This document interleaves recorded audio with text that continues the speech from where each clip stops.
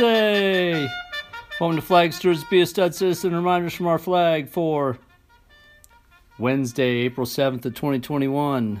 Yeah, we're here relaying a little U.S. history and civics info for each day to you students across this great land. And before we kick it off, we always need to know where our flag at school or at home is at the right position or not. Today, we're another day of a national half-staff. It was extended on late Wednesday or late Tuesday afternoon into sunset for Wednesday, as per the U.S. flag code. When a House of Representative member dies while in office, they're extended a national half-staff in their honor, which goes on the day. Basically, it's one day after they have passed away. All right, today's historical moment from our flag recalls the fall of Baghdad. On this date, April 7, 2003, the U.S. was in the middle of the Battle of Baghdad, an important fight to take over Iraqi's capital city and remove its dictator.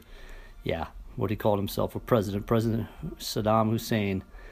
During the Battle of Baghdad, which lasted, according to most military sources, from April 3rd to the 10th of 2003, one significant and symbolic event happened on April 9th. Iraqi citizens and U.S. personnel from the Marine Corps pulled down a massive Saddam Hussein statue in Baghdad's Firdos Square.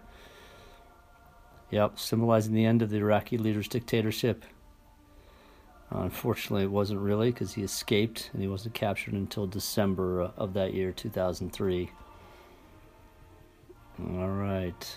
So today's insightful quote from then Defense Secretary Rumsfeld, stated on April 10th, when basically we were proclaimed victory in Baghdad and a new interim government established as we'd run Saddam Hussein out of town.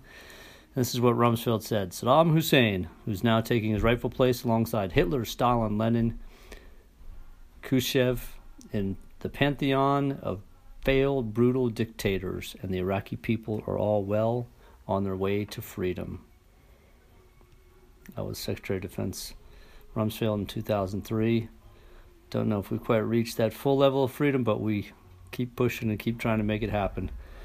It's difficult when there's such cultural and territorial differences and just long-standing issues in that country, just like there is in Afghanistan. Today's fun from our flag pokes fun at Saddam Hussein and his poorly trained Iraqi forces. Do you know why it's so easy to train Iraqi warplane pilots? I don't know. Well, you only have to teach them to take off, because the American fighter planes are going to shoot them down. All right. And so do you know what the national bird of Iraq is during the U.S.-Iraq War? No.